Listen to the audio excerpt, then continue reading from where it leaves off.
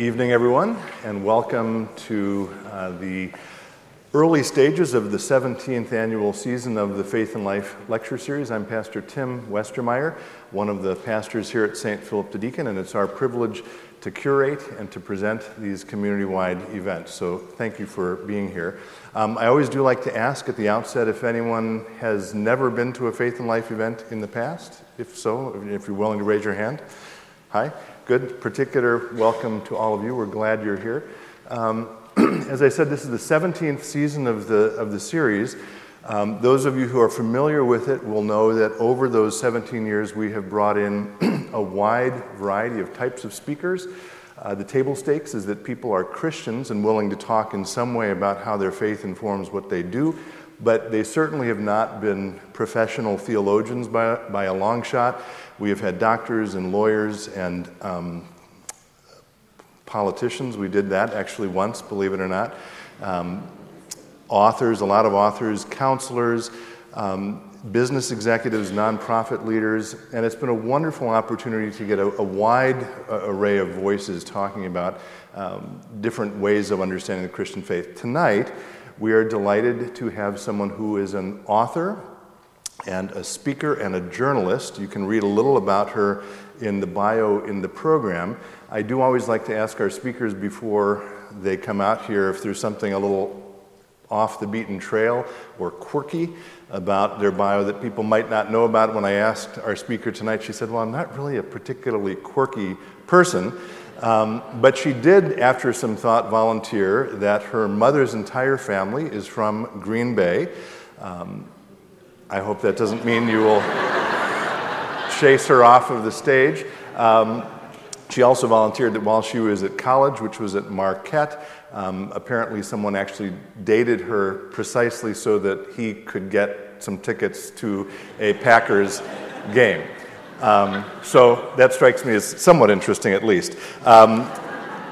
We booked these a long time in advance. We have been looking forward to having her with us. Will you please join me in welcoming Colleen Carroll Campbell? Thank you. I'd shake your...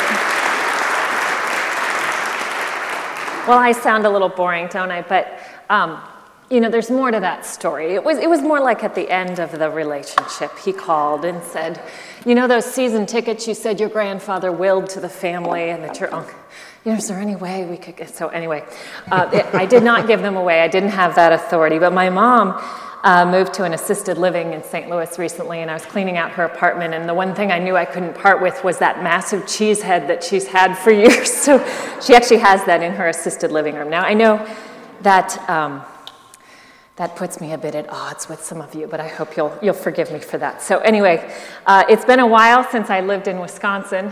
And thank you so much, Pastor Tim, for having me here. And it was funny because I used to be so hardy, and now coming from St. Louis, I think it was almost 60 today. So I tried to find my warmest dress, and I thought, wow, I've really gone soft in the last since I graduated from college. So if you see me shivering up here, that's why. But anyway, it's great to be here with you tonight. I'm so glad to be part of this series, and I'm so grateful for all of you who took the time to come out. I know it's not easy to clear the decks on a busy fall weeknight and come out for an event like this. And I think the fact that you did, that you're here, shows that you take seriously that call to the abundant life that Jesus offers us. And that's important because we're trying to embrace that, of course, in a world that too often convinces us, at least convinces me, I can speak for myself, to settle for its counterfeits. So tonight I want to talk more about that abundant life, and specifically I want to talk about what I think is one of the key obstacles to embracing that abundant life for committed believers today, and that is spiritual perfectionism. Now, I know you've probably heard about perfectionism. Seems like we're hearing about it all the time these days. It's that collective addiction to control and flawlessness and impossible expectations that grips our secular culture like a vice.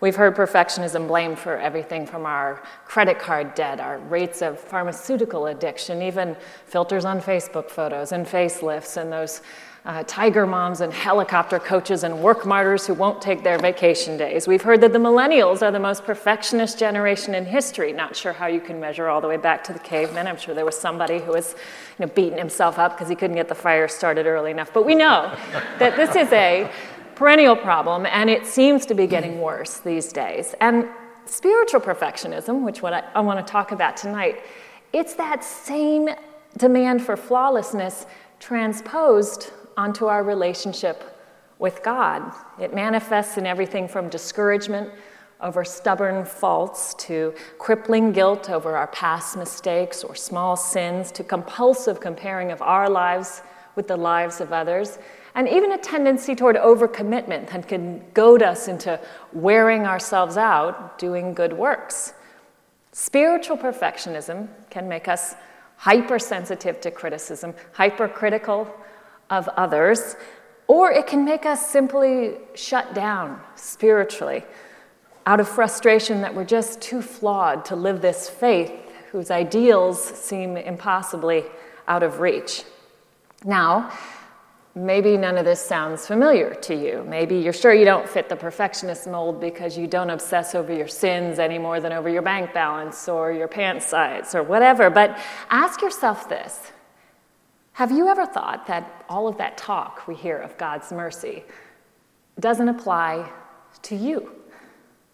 That if you didn't work so hard, if you didn't do all the things you do, your daily prayer routine, your service to family and community, your tithing, your public witness to the faith, that God might love you a little bit less, that he might even punish you. Have you ever found yourself telling someone else about God's limitless love and forgiveness and secretly thought, of course, that doesn't apply to me? Have you ever told yourself, you're one of the good ones, the ones God expects to know better, so there's no excuse when you fail? In other words, you may not be a perfectionist by worldly standards, but are you a spiritual perfectionist? It's a real problem, one of the most insidious and pervasive in the spiritual life. And it's a problem precisely because so many of us mistake it for a virtue or deny that we suffer from it at all.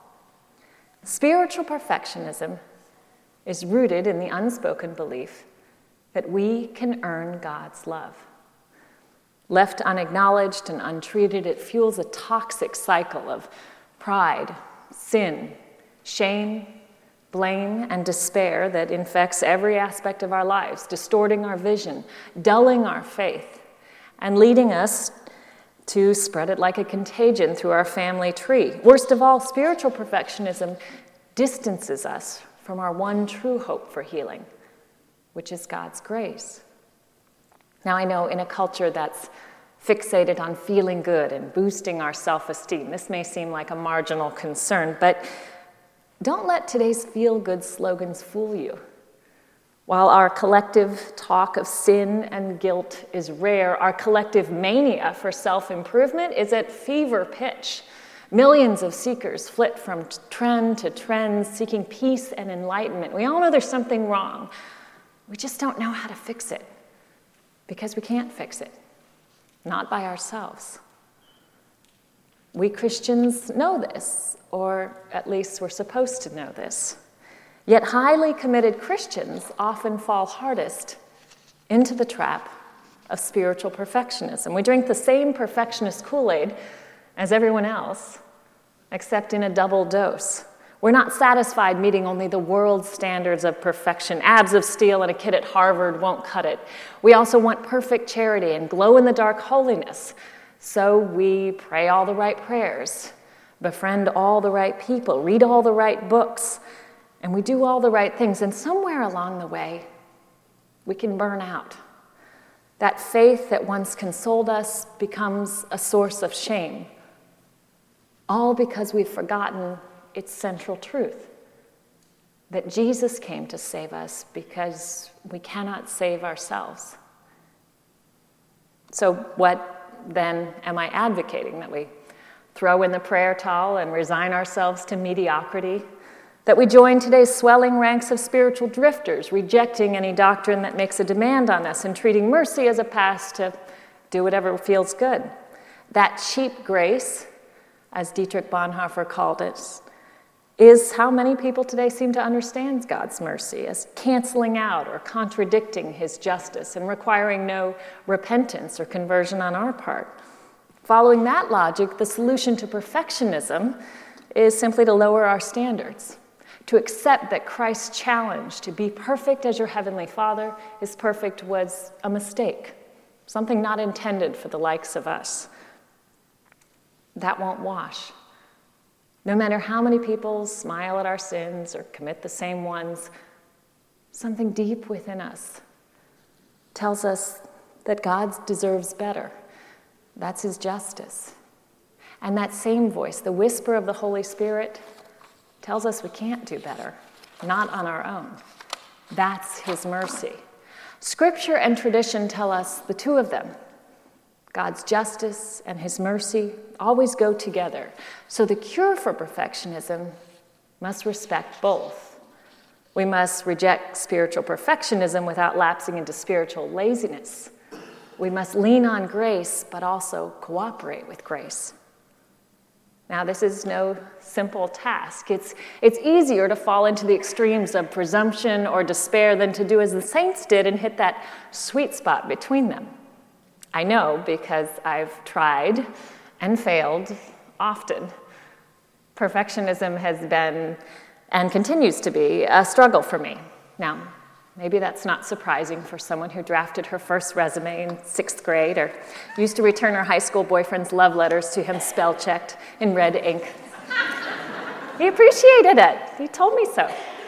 Before we broke up, anyway. I blame my genes for this one. My mom cops to being a perfectionist, and she's nothing compared to her mom. Grandma B didn't just have 12 children and serve as president of nearly every arts organization in Green Bay, Wisconsin. She also baked her own whole wheat bread during the Wonder Bread years, served her children a hot homemade lunch each afternoon because she didn't think the school fare was up to par, and she took in foster children, wayward teens, stray bunnies, and any other critters she could find in need of a home because, she didn't have enough else going on. All the while maintaining a stunning figure and marching her dozen little ducklings into mass each weekday morning, wearing stiletto pumps, matching hat, and dazzling smile. Grandma made today's Age of the Supermom look like amateur hour, but her flawless facade did take a toll on herself and her family.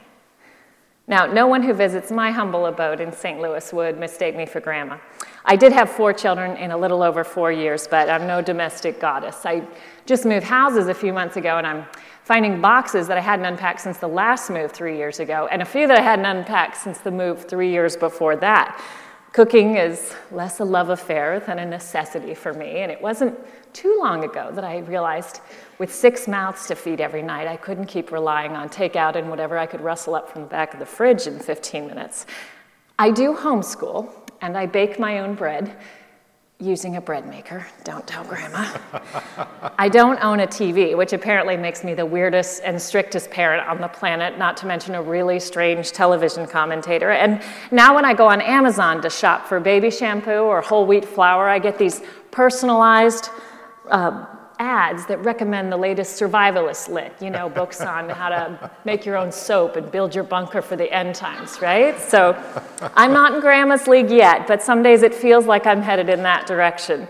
And on those days when I'm racing to cram in a run on 6 hours sleep or cram Latin declensions I never learned in school so I can teach them to my kids or make one last tweak on that manuscript I know I should just send in to my editor already, I feel crazy for driving myself so hard, and maybe I am.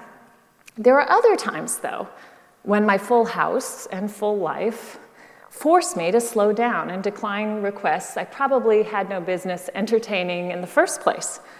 Having 4 little people underfoot all day, you come face to face daily, hourly even, with your limitations and your weaknesses.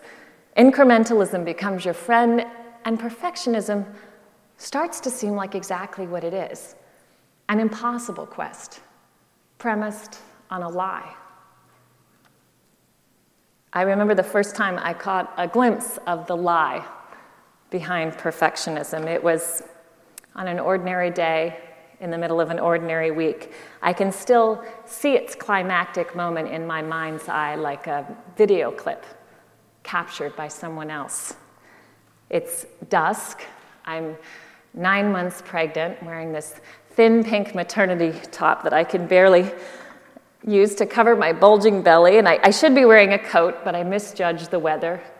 Now an icy wind howls across the hospital parking lot to reproach me for yet another mistake.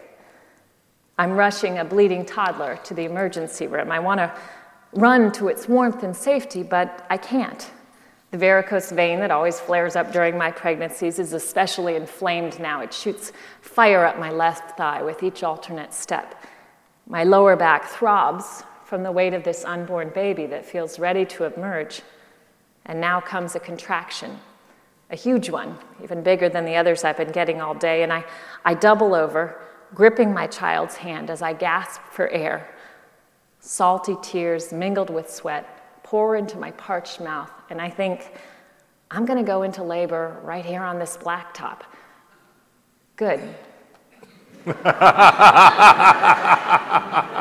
I deserve that. I deserve everything bad because this whole thing is all my fault. It was one of those freak accidents, the kind that could happen to any kid.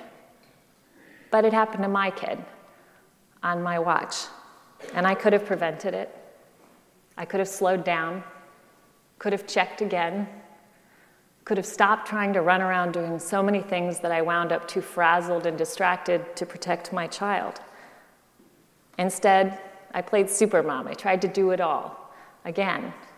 And at the end of another frantic day, just as my hunger and fatigue and contractions had escalated to a point that I knew was dangerous, the accident happened. Now here I am, barely able to stand as I clasp the tiny hand of this child whose body must bear the stain of my perfectionism. I steady myself with my hands on my knees, and a thousand thoughts rush over me. I think of another night I spent at this same hospital when I first became a mother and I saw one of my twins rush to the NICU. I feel the same overwhelming fear and guilt, only this time it's worse. The hurt isn't imaginary or potential. It's as real as the blood that splattered on my shirt sleeves when I tried with shaking hands to bandage my child's wound. My child will be all right. The injury is not crippling or life-threatening, but what if it doesn't heal the right way? What if every time I look into those sweet, trusting eyes, all I see looking back at me is my own shame and regret? I've punished myself mercilessly for lesser offenses. I'll never forgive myself for this one. I think of how angry my husband will be, how angry God must be. I don't deserve their forgiveness or my own. And then, for the first time in my life, I think this: someone should give that woman a break. I'm taken aback. The thought feels foreign, as if it came from someone else. I swing my head up and resume my breathless charge to the ER, and a strange calm envelops me as I move through the descending darkness. The familiar chant of condemnation resumes in my head. It's all my fault, it's all my fault. But it's quieter now, as if coming from a distance. And a new sequence erupts, unbidden. I have to forgive myself. I screwed up, but I'm the only mother this child has. Have to take care of myself so I can take care of these kids, including this unborn baby inside me.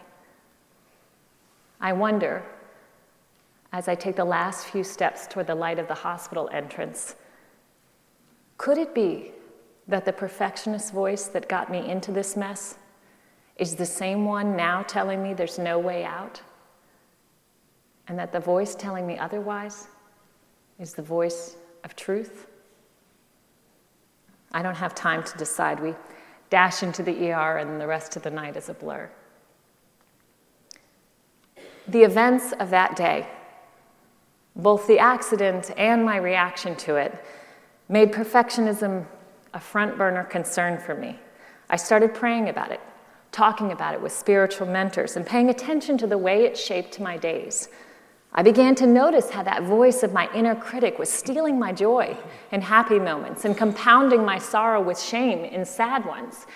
For years, I had assumed that critical voice was my own, a reliable, if depressing guide to the hard truth about my life and myself. Now I was beginning to wonder, was that voice really mine? Was it really right? Was it even on my side?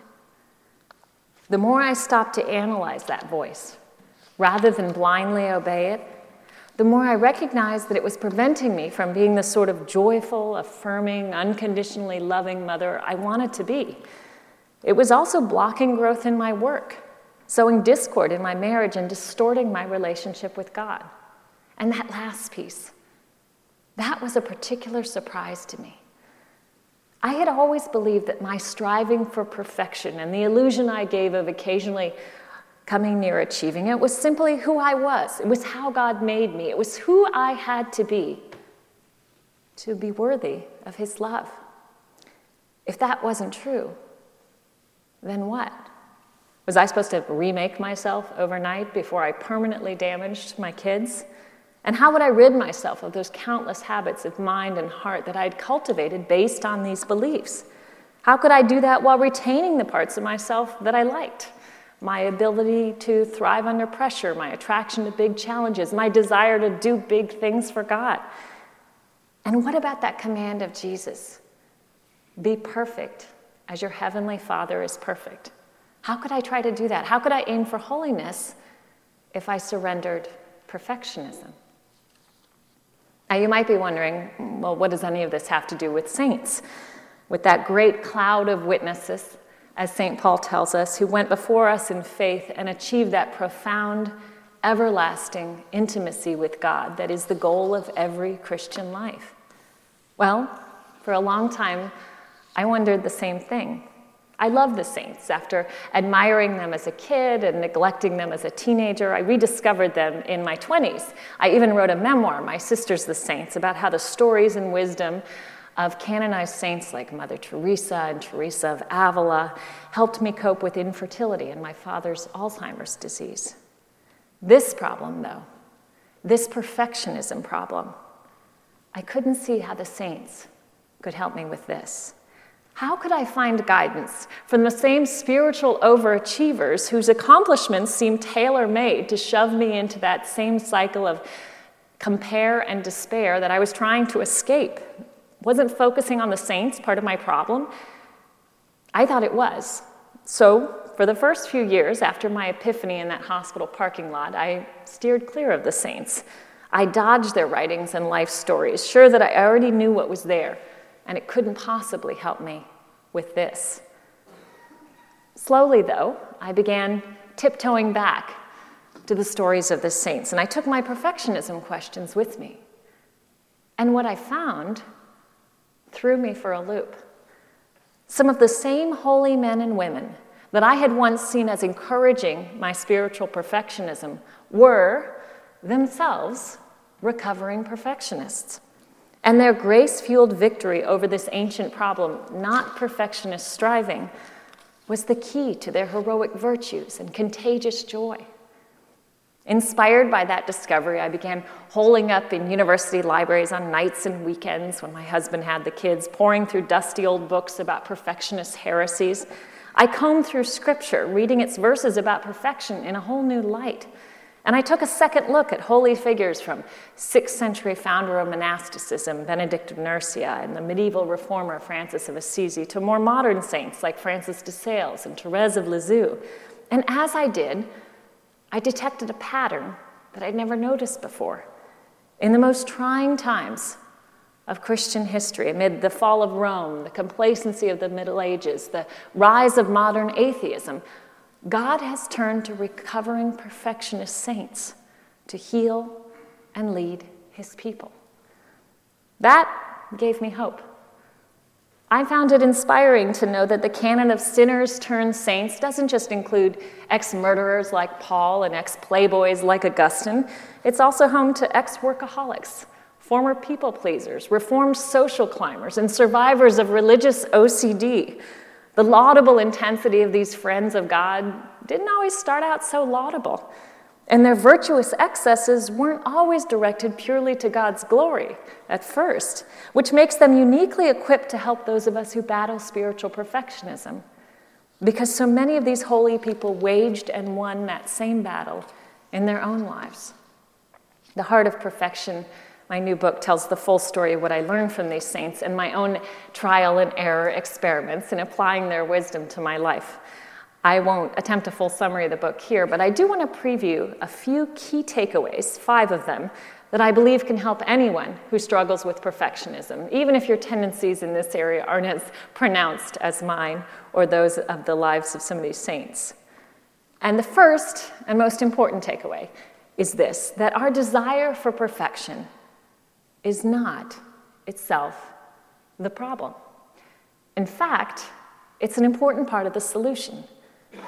The saints are a motley crew, right? They're wildly diverse in their personalities and gifts and quirks and life circumstances. But one thing they all had in common was a passionate, single-minded love of God, doing God's will, becoming who God wanted them to be, topped every other priority in their lives.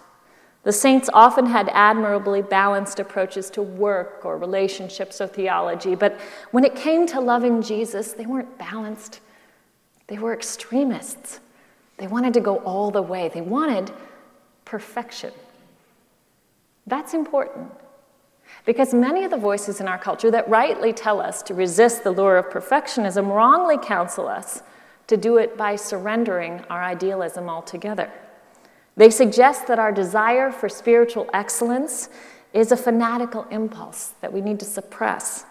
Don't worry about aiming for holiness or practicing chastity or detaching from sin, they tell us, because you're perfect already, just the way you are. Well, God does love us just the way we are. He also loves us too much to leave us that way. He wants us to be conformed to the image of his Son. And we can't do that if we're mired in complacency, convincing ourselves every time we feel a twinge of guilt or a flash of spiritual ambition that we need to just settle down and settle for good enough. The saints, they didn't settle, and neither should we. The trick, of course, is to make our spiritual idealism work for us rather than against us, and to make sure we're working toward the right goal. And that leads to the second key takeaway from the ex-perfectionist saints, that God's idea of perfection, gospel perfection, isn't just different from the world's idea. It's diametrically opposed. And the very impulse that makes us winners in the world's eyes is the one we need to overcome in pursuit of eternal life with Christ. Think about it. A perfect life, according to the world, is one that's perfectly managed, perfectly planned, perfectly controlled. It leaves no room for suffering or weakness. It also leaves no room for joy, because genuine joy isn't something we can manufacture or plan or control. It comes from giving God the reins. Where perfectionism is about our agenda and centered on ourselves, gospel perfection is about surrendering to God's vision for our lives, even when that vision includes letting us live for years with faults that we'd rather the Lord erased overnight. Perfection, St. Therese of Lisieux says, consists in doing God's will and in being that which he wants us to be. And sometimes what God wants us to be is not flawless, but humble. Personally, I'd rather be flawless. I think I have a lot of company there. But there is a certain humility that only comes through humiliations, and it does have its upside. When we accept weakness as part of our human condition, and even as part of God's plan for our sanctification and the sanctification of those around us who have to put up with us, our mistakes are no longer disasters. They're opportunities to learn, and they become easier to recognize, admit, and confess because we no longer have such a strong stake in pretending they didn't happen in the first place. Even the experience of sin is transformed When we surrender spiritual perfectionism, we can look at our sins square in the face and ask with genuine curiosity, what is God trying to teach me through this? How will he use this mess that I've made for his glory and my good? For we know, as Scripture says, that all things work together for good for those who love God. To reject spiritual perfectionism is to say, yes, I believe that's true. Not just for the next guy, but for me. The recovering perfectionist saints, they did this.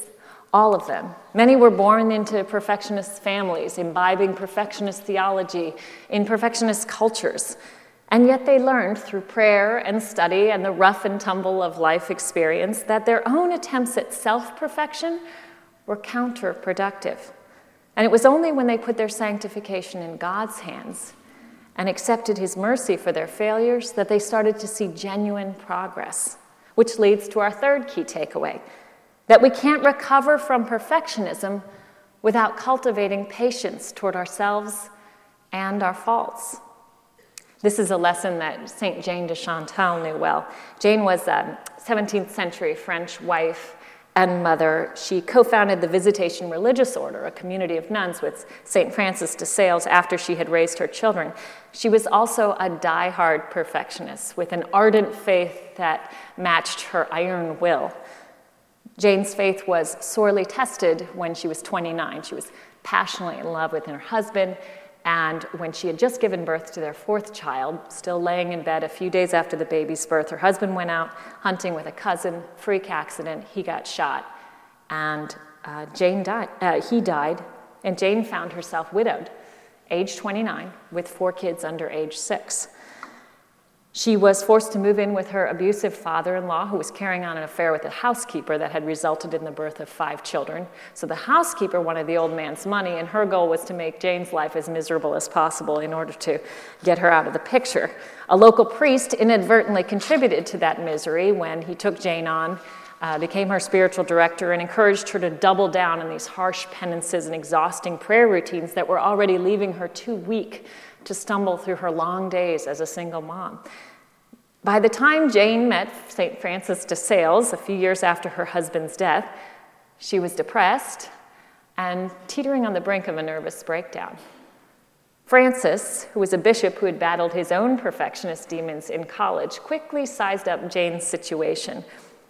After seeing her discipline her children sternly for very small faults, grow frustrated with her relatives and employees who failed to meet her high standards, and prioritize rule following and adherence to her own rigid devotional schedule over charity to others, Francis concluded that Jane's hardness and impatience with others were driven by her hardness and impatience with herself. And both of those were driven by the flawlessness that she thought God was demanding of her. So in an early letter, which is how he communicated most of his spiritual direction, Francis tells Jane, "You're too much of a perfectionist about your faith." He says, "Just let the slightest doubt creep in and you think it spoils everything." Francis urged Jane to let go of that perfectionist all-or-nothing thinking and the spiritual heroics that were wearing her out. Focus instead on prayer from the heart, he told her, cultivating what he called the little virtues: gentleness, patience, simplicity, charity, humility. Francis told Jane, keep correcting your children's faults, but do this, he said, like the angels, with tender encouragement, respect for their freedom, and none of the harshness or hectoring to which she was accustomed. He told her, continue practicing self-denial, but don't do it by starving yourself or not sleeping, but through more targeted penances, like passing up a favorite food or answering cheerfully when you're interrupted. Now, this might sound easier than the way Jane was living before, but it was actually very challenging advice for Jane. This is a woman who rode 9 miles each way to daily mass, side saddle, after her husband's death, living in a culture where she was encouraged to get married again right away. She didn't want to. She branded the name of Jesus on her chest with a sewing needle. Okay, Jane was intense. But little by little, Francis encouraged her to take a different view of what it took to grow closer to Jesus. And she started to put his ideas into action. So instead of dreaming up ever harsher penances for herself, she focused instead on showing gentleness to her family. When her friends bad-mouthed her in-laws, she shushed them. When she felt tempted to self-pity, she pulled out a hymnal filled with psalms, and she sang them to lift her own spirits. And even neighbors who had gossiped about Jane, saying she was exposing her children to risk by the lepers that she cared for in her home, they came in for gentler treatment. Instead of ignoring them or snapping back at them like she used to, she started to explain what she was doing and why. And with each of these little changes, these little sacrifices, Jane found new freedom.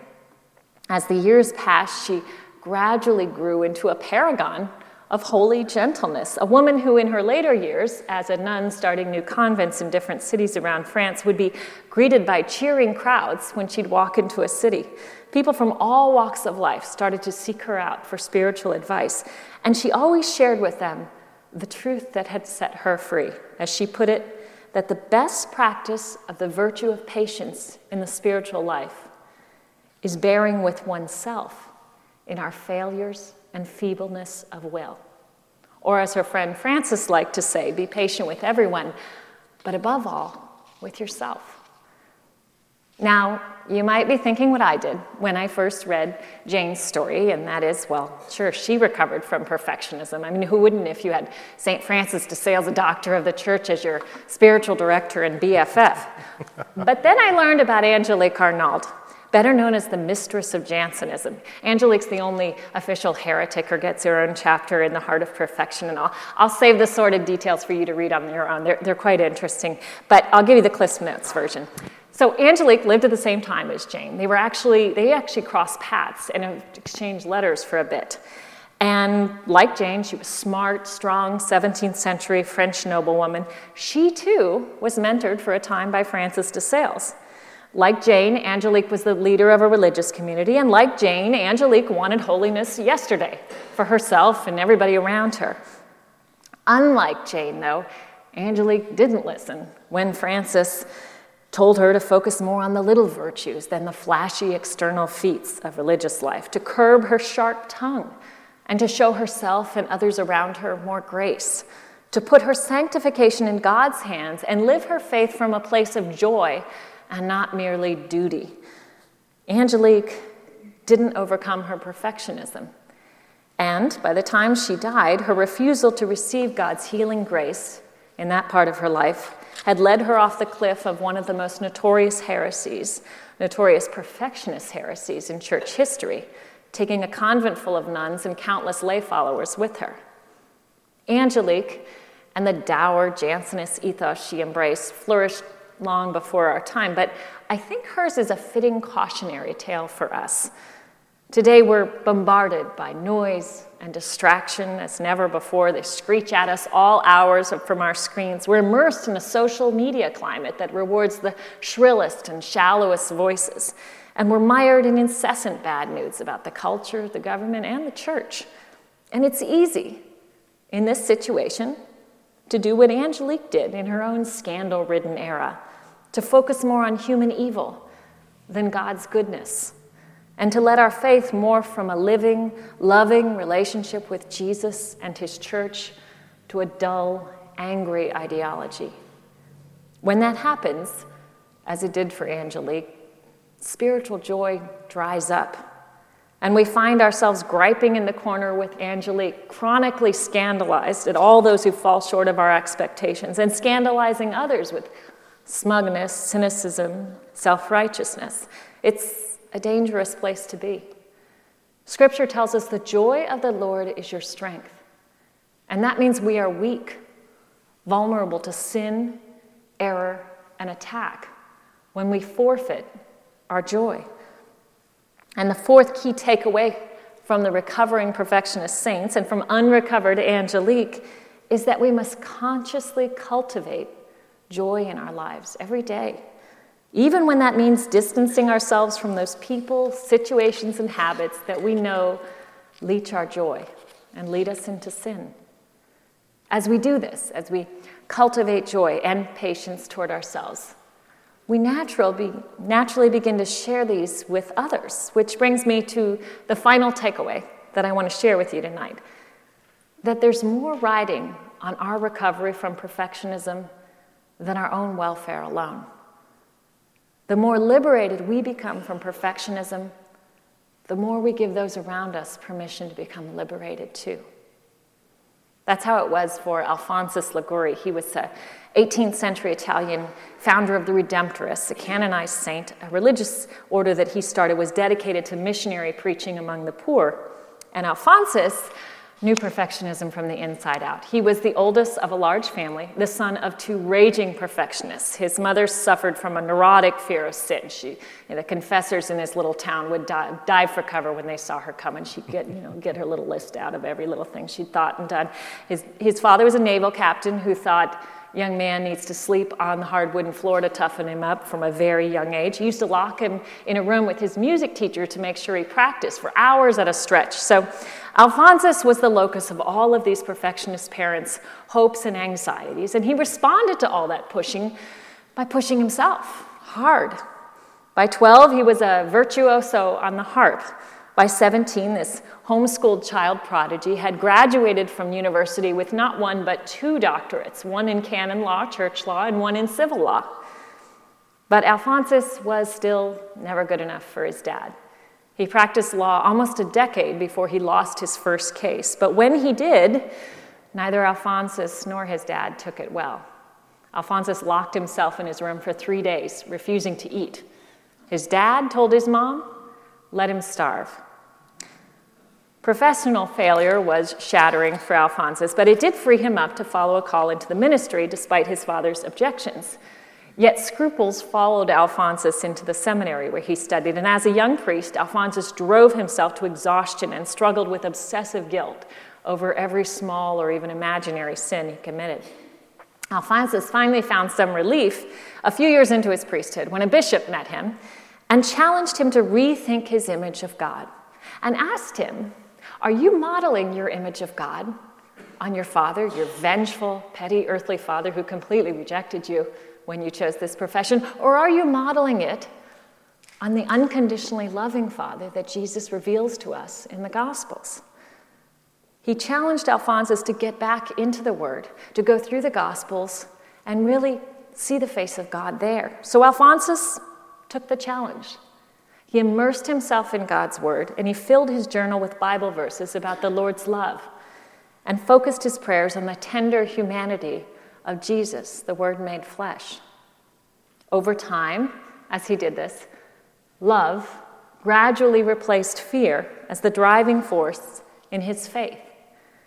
And he still struggled at times with scruples, but the truth that freed Alphonsus, that Jesus came to save us, not scare us, reverberated through his ministry and went on to touch thousands.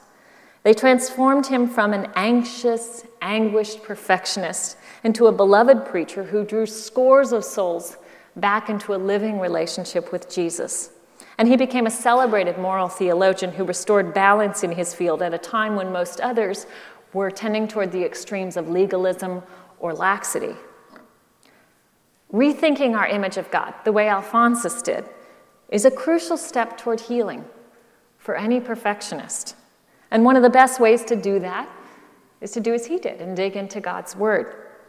I've spent more time studying Scripture in recent years as I've had these perfectionism questions, and I've been searching for answers to them. And the more I study, the more I understand that quote Alphonsus had, that there's nothing more apt to stimulate a Christian to love God than to study the Word of God. Why does it work that way? Well, God's Word spurs me to love because it gives me a true picture of who God is. That picture bears little resemblance to my childhood caricatures of a benevolent dictator with a mile-wide mean streak. The Father who knit me in my mother's womb, sent his Son to die for me on that cross, and sustains me in my every breath, is for me, not against. Think about that for a second. Let it sink in. God is for you. He's not rooting against you. He's not waiting for you to screw up. He's not itching to teach you a lesson. He is passionately, undeniably, irrevocably for you. He may not always like or bless what you're doing. God hates sin because it separates us from him. But in the most fundamental sense, the only one that counts, God is always for us. He wants what's best for us. He loves us with a love, Scripture tells us, strong as death, passion fierce as the grave, that many waters cannot quench, neither can floods drown. In the face of a love that overpowering, fear has to flee. And once it does, we become free and beacons of freedom to others. That's how it was for all of the recovering perfectionist saints. Their struggles with fear and control and comparison are the crucible that gave us the church-reforming witness of Francis of Assisi, the civilization-saving work-life balance of Benedict of Nursia, the detailed discernment rules of Ignatius of Loyola, and the little way of Therese of Lisieux, a saint who capped a lifetime of battling scrupulosity, hypersensitivity, and people-pleasing with her famous proclamation, "All is grace." It can be the same for us. God isn't waiting until we're perfect or even until we're perfectly free of trying to be perfect, to love us and to work through us. He's waiting only for our permission to let him heal us, our yes to beginning this journey toward the only perfection that counts, freedom in Christ. We can't give that permission to God if we don't trust God. And we can't trust him if we don't know him and let him know us. If we're so busy trying to tiptoe through life, not making messes or mistakes, that we hide from God how we really feel and who we really are. Human love sometimes demands that of us. But God's love is different. God doesn't love us only when we're wearing our brave face or our good girl dress. God loves us always and everywhere. No conditions, no exceptions, no blackout dates. And our refusal to trust that love pains God more than our sins. We hear an echo of that pain in Christ's lament over Jerusalem when he says, "How many times I have yearned to gather your children together as a hen gathers her young under her wings. But you were unwilling." The Savior who leaves 99 sheep to chase the one that got away is not just willing to overlook our imperfections. He's yearning to submerge them in the ocean of his love. Yearning. Think about that. Or better yet, picture this. A child, your own child perhaps, as a baby, just learning to walk. He stumbles and falls, his chubby little legs too wobbly and new to get him where he wants to go. And as he does, he knocks over your favorite porcelain planter and dirt spills all over him and your fresh white carpeting for the third time that morning. And this time, a shard pierces his skin. He wails in frustration, reaching his pudgy little arms out to you, begging you to take away his pain. He's angry and hurting and all confused. Curls cling to his little tear-stained cheeks as he lets out this cry that pierces your heart. Do you look at him, this child you love more than your own life, and think, let him sit there in his mess, that'll teach him? Or do you think, I couldn't love anyone more than I love that little boy, and you rush to scoop him up into your arms, and in that moment, the very gates of hell couldn't keep you from him? That's how our Heavenly Father, our Abba, our Daddy, feels about each one of us. Jesus tells us so in the parable of the prodigal son. While the son was still a long way off, Jesus says, his father ran to him, embraced him, and kissed him. God longs to embrace each one of us. All we have to do is stop running from his mercy, stop getting ourselves all tangled up in our own perfectionist red tape, and just turn and receive that loving embrace. As we do that, we have friends in heaven who are cheering us on. The saints know how hard this struggle is because they waged it themselves. They also know how rewarding it is because they're already enjoying those rewards. Right now, at this very moment, ex-perfectionists are gazing on the face of God, tasting a joy we can't even fathom. Scripture says, eye has not seen, ear has not heard, nor has it entered into the mind of man what God has ready for those who love him. If we believe that, if we really believe it, then we have nothing to fear about surrendering our dreams of perfect for God's or our plans in life for his.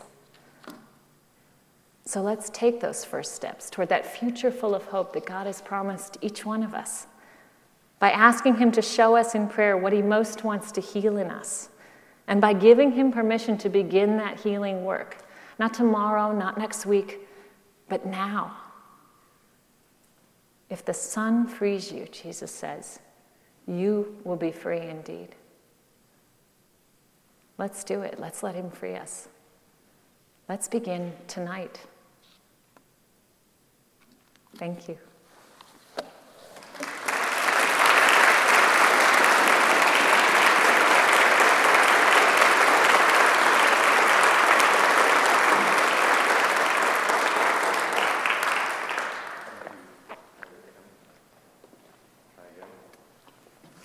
Can you hear me now? Okay, good. Thank you, Colleen. I'm going to let her rest her voice for a moment and give all of you a chance to ask her some questions, but I'm going to make a few announcements first. There's a mic to my right and to my left, and you're welcome to come up after I'm done with a couple of announcements to ask whatever you'd like. So first thing I want to mention is the next Faith and Life event. We're going to let you get through Thanksgiving and Christmas and the New Year. And then in February, and this is in your program, a woman named Jennifer Farr Davis is going to join us. That's on February 6th.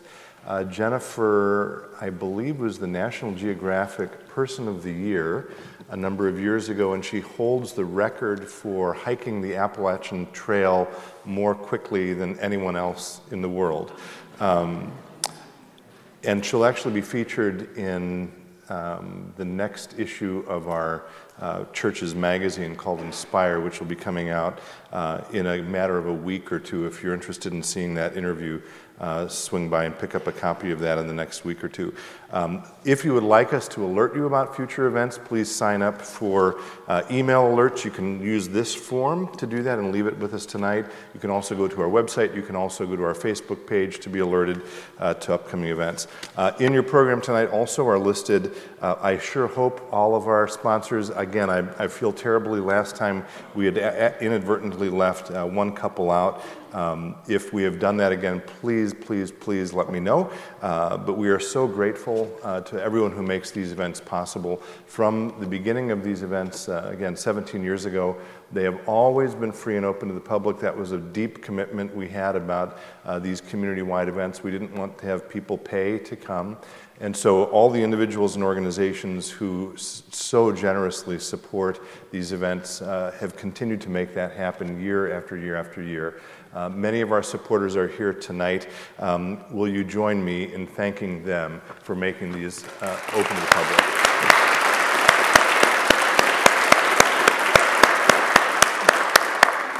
I also, as always, want to thank Jeff Elstad for his beautiful music before and after our talk. So, Jeff, good to see you again, and thank you for your work with us. Subtext Books is a partner of ours. They're an independent bookseller in St. Paul. They're very generous to come and spend evenings with us and make books by our speakers available. So Colleen's book is available at the desk with Subtext in the narthex. You are also welcome at that same table to sign up for daily devotions, I believe, from Colleen. Is that correct? Is that what that sheet was? A daily devotion. It only lasts a week. I only wrote a week's worth. Oh, it's a week's worth. Okay, fine. But you can still... You can still sign up for those. Perfectionism, yeah. All right. And she will be at a table in the back and happy to inscribe those books. She wanted me to make clear, though, that even if you don't buy a book, you're welcome to stop by and say hello to her or ask her a question, okay? So that's very generous of her, and I wanted to be clear about that as well. I think that's the only announcements I had, so Colleen, if you want to join us again, if there are questions, we'll take questions for the next few minutes. One of the things I did not mention, by the way, in case this prompts some questions, is that among her many activities professionally, Colleen actually served as a speechwriter for George W. Bush for a year. So. Oh, great. Now I'm going to get a bunch of questions about George Bush. Well, now, yeah. 1 year, certain set of policies, yeah. What's that? People always want to know the inside scoop on all these things that I wasn't privy to because I just wasn't important enough. But all right, don't be shy. Someone come and ask a question. And you're also welcome to talk to me at the table, too. Like I said, you don't have to buy a book, but if you want to ask me something more personal and not in front of a crowd, I'm good with that, too. I would sing for you, but you don't want to listen to my voice. If you're worried about asking the perfect question, that would be slightly ironic, if I may say so. Here we go.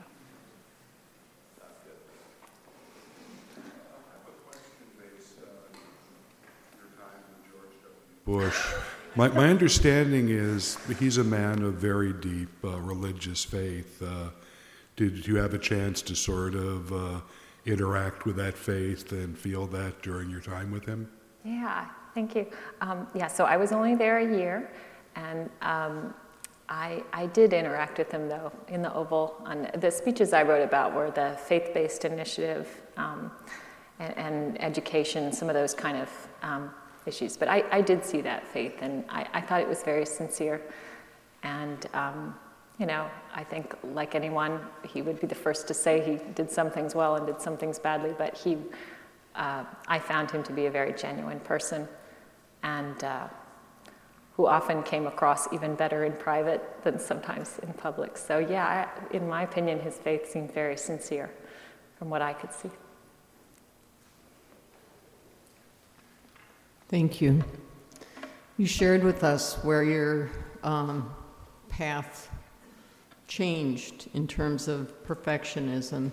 Could you share with us your spiritual journey before that? Were you always a spiritual individual, or did you start as a writer and evolve from that, or did it just evolve? Sure. Thanks. So my writing was always pretty secular. I got a degree in English, but I was a newspaper journalist for many years. Then I did serve a year with President Bush as a speechwriter. I did some postgraduate studies in philosophy, but my work had always been very secular. My faith had always been important to me, but I did go through a period in college where I was just kind of checking the box. I'm Catholic. I went to the drive-through mass, we called it. It was 20 minutes long, so you could get in and out. And that was about the extent of my spiritual life for much of college. But around the end of college, and I write more deeply about this in my previous book, My Sisters the Saints, I felt a real gnawing emptiness. I was kind of pursuing everything that was supposed to make me happy, and I wasn't happy. And I missed the peace and that kind of deep down joy that I had felt in my younger years, that I saw in my parents, who were pretty devout people. And so it began a spiritual journey for me in which the saints played a really healing role, because I thought they were goody-goodies that I couldn't relate to. And when my dad gave me a book on Teresa of Avila my senior year in college, which I only read because they had just moved to St. Louis and I didn't know anyone. I was really bored. So I opened it up, and it was everything he said it was. And she was so interesting to me. She was so passionate, fiery, feisty, funny, smart, bold, and I didn't know saints could be like that. I thought they had to always be little pasty-faced, goody two-shoes. And so it was just, it opened a whole new world to me. And I started to relate to them. And I started to see that the liberation that I was seeking and the fulfillment and the joy and all of those things I was seeking didn't have to be apart from my faith or compartmentalized in some way, but that my faith was the surest means of really reaching those. And so that that spiritual journey eventually intersected with my writing career such that I got tired of writing about secular matters when I couldn't bring my faith into it. So that's where I started making the switch, and eventually now I really just kind of focus on books, which is partly a time management thing with little kids too. But it's a real joy to be able to bring my faith more fully into my writing.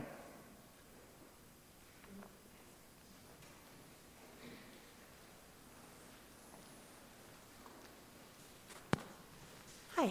You talked about perfectionism being something that you inherited, grandmother, mother, something in your own. How do you see that playing into your role now as a mother and trying to maybe circumvent that from coming down another generation in your own kids? How does that play out in your daily life as a mother? Yeah, that's a great question, and that question haunted me enough to get me to write a book about it. So that's this book is in large part a outgrowth of my, laying awake at night thinking I'm going to do this to my kids. Oh my gosh, So that really motivated me, because it's one thing to say, well, I have this quirk, I have this thing about myself. It's kind of a problem, but when you see that it does run in families, and all the research shows this, and they can't quite decide, is it nature, is it nurture, is it a little bit of both? There's probably a bit of both going on there. But there is a sense in which we very much can pass this on to our children through our families, and I was very conscious of that. I'm sure I have to some extent, despite my best efforts.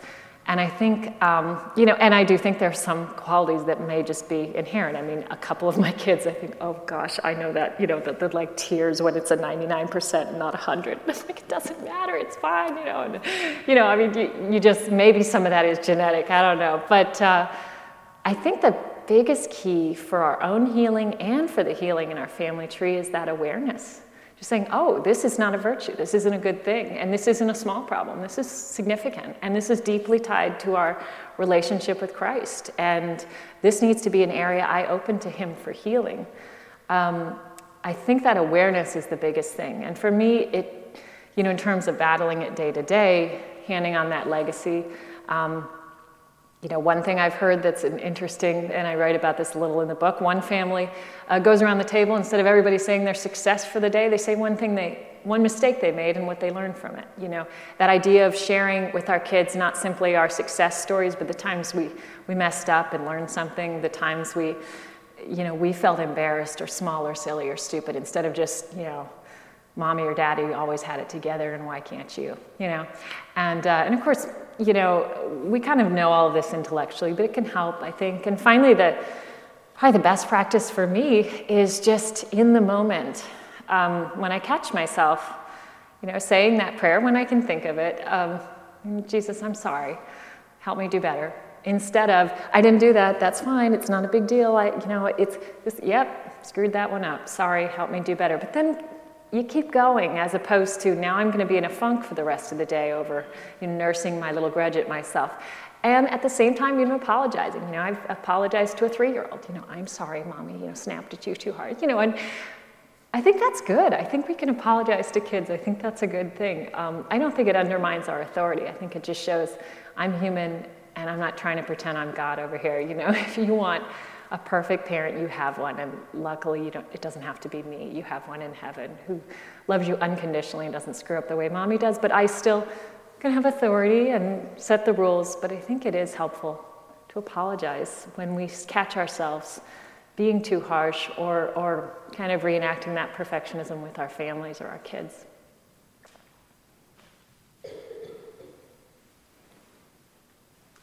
Okay. Oh, we do have another one? All right.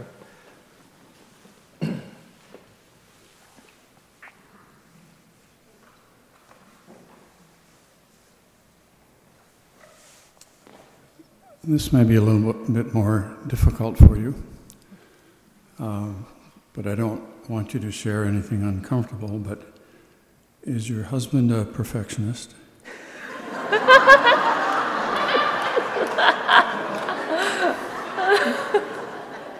And if not, how does he handle me? How did he handle your perfectionism? I missed the rest. How does he handle me? Was that the question? How did he handle your perfectionism when you were more intense about it? Like last week, yeah. So, and just to clarify, the one danger when you write a book on recovering from perfection is that people think you're holding yourself up as like exhibit A of the recovery. So don't be misled at all. Hang out at my house for a day or two. You'll see all my faults and all my perfectionism. And so I am very much a work in progress. And John, my husband, knows it probably better than everyone. I've started to come up with a theory that I can't prove, and you may disagree with me, but I think in one way or another, we all have a little bit of this in us. I think we just do it in different ways. I've talked to so many people since The Heart of Perfection came out who said, well, I never thought I was a perfectionist because my house isn't clean. You can't eat off my kitchen floor. I don't homeschool. I don't work 2 jobs. I don't get straight A's. I don't do this. Or I have a sense of humor. I have fun. I'm not a pain in the neck to be around. Well, there's a lot of ways to be a perfectionist. You may have some areas of your life where you're completely laid back, and then there's something where there's some serious, impossible expectations or control. So I would argue that in some way or another, we've all got a little bit of this. And some of us have it in spades where it's very manifest to the world, and others, maybe it's more hidden, but sometimes that can do just as much damage. So as to my recovery, it's in progress, and I think, it's funny because my husband has told me that some of the research I did in the book helped him too in ways that he didn't anticipate. But I definitely think he's got a different personality than me. It helps that we're complementary. He is much more laid back about a lot of things than I am. But so he's been a great support. And I think he's very happy I wrote the book because it probably makes me slightly, easier to be with if I at least know some of my failings, right? So know them, but don't brood over them. That's the ticket, right? So, but he's wonderful. He's been a great partner in everything that I do, and he's a great support. And yeah. Okay. And like I said, if you have something a little less public you want to ask me. And before you applaud wildly to thank Colleen, she actually began her talk by thanking all of you for coming, which I also want to, again, say thank you. I know our lives are busy. It's a little chilly out. And I'm really grateful for you to take the time to come and be here tonight. So thank you to each and every one of you for joining us. And Colleen, a special thanks to you. It's a privilege to host you. Thank you for your presence with us. And we have a little gift for you. It's a piece of granite. Wow. I hope it's spelled correctly. I think Double it is. everything, yeah. It says, with thanks to Colleen Carroll Campbell for bringing faith to life. We thank you very much. Thank you very much. I appreciate it. Thank you.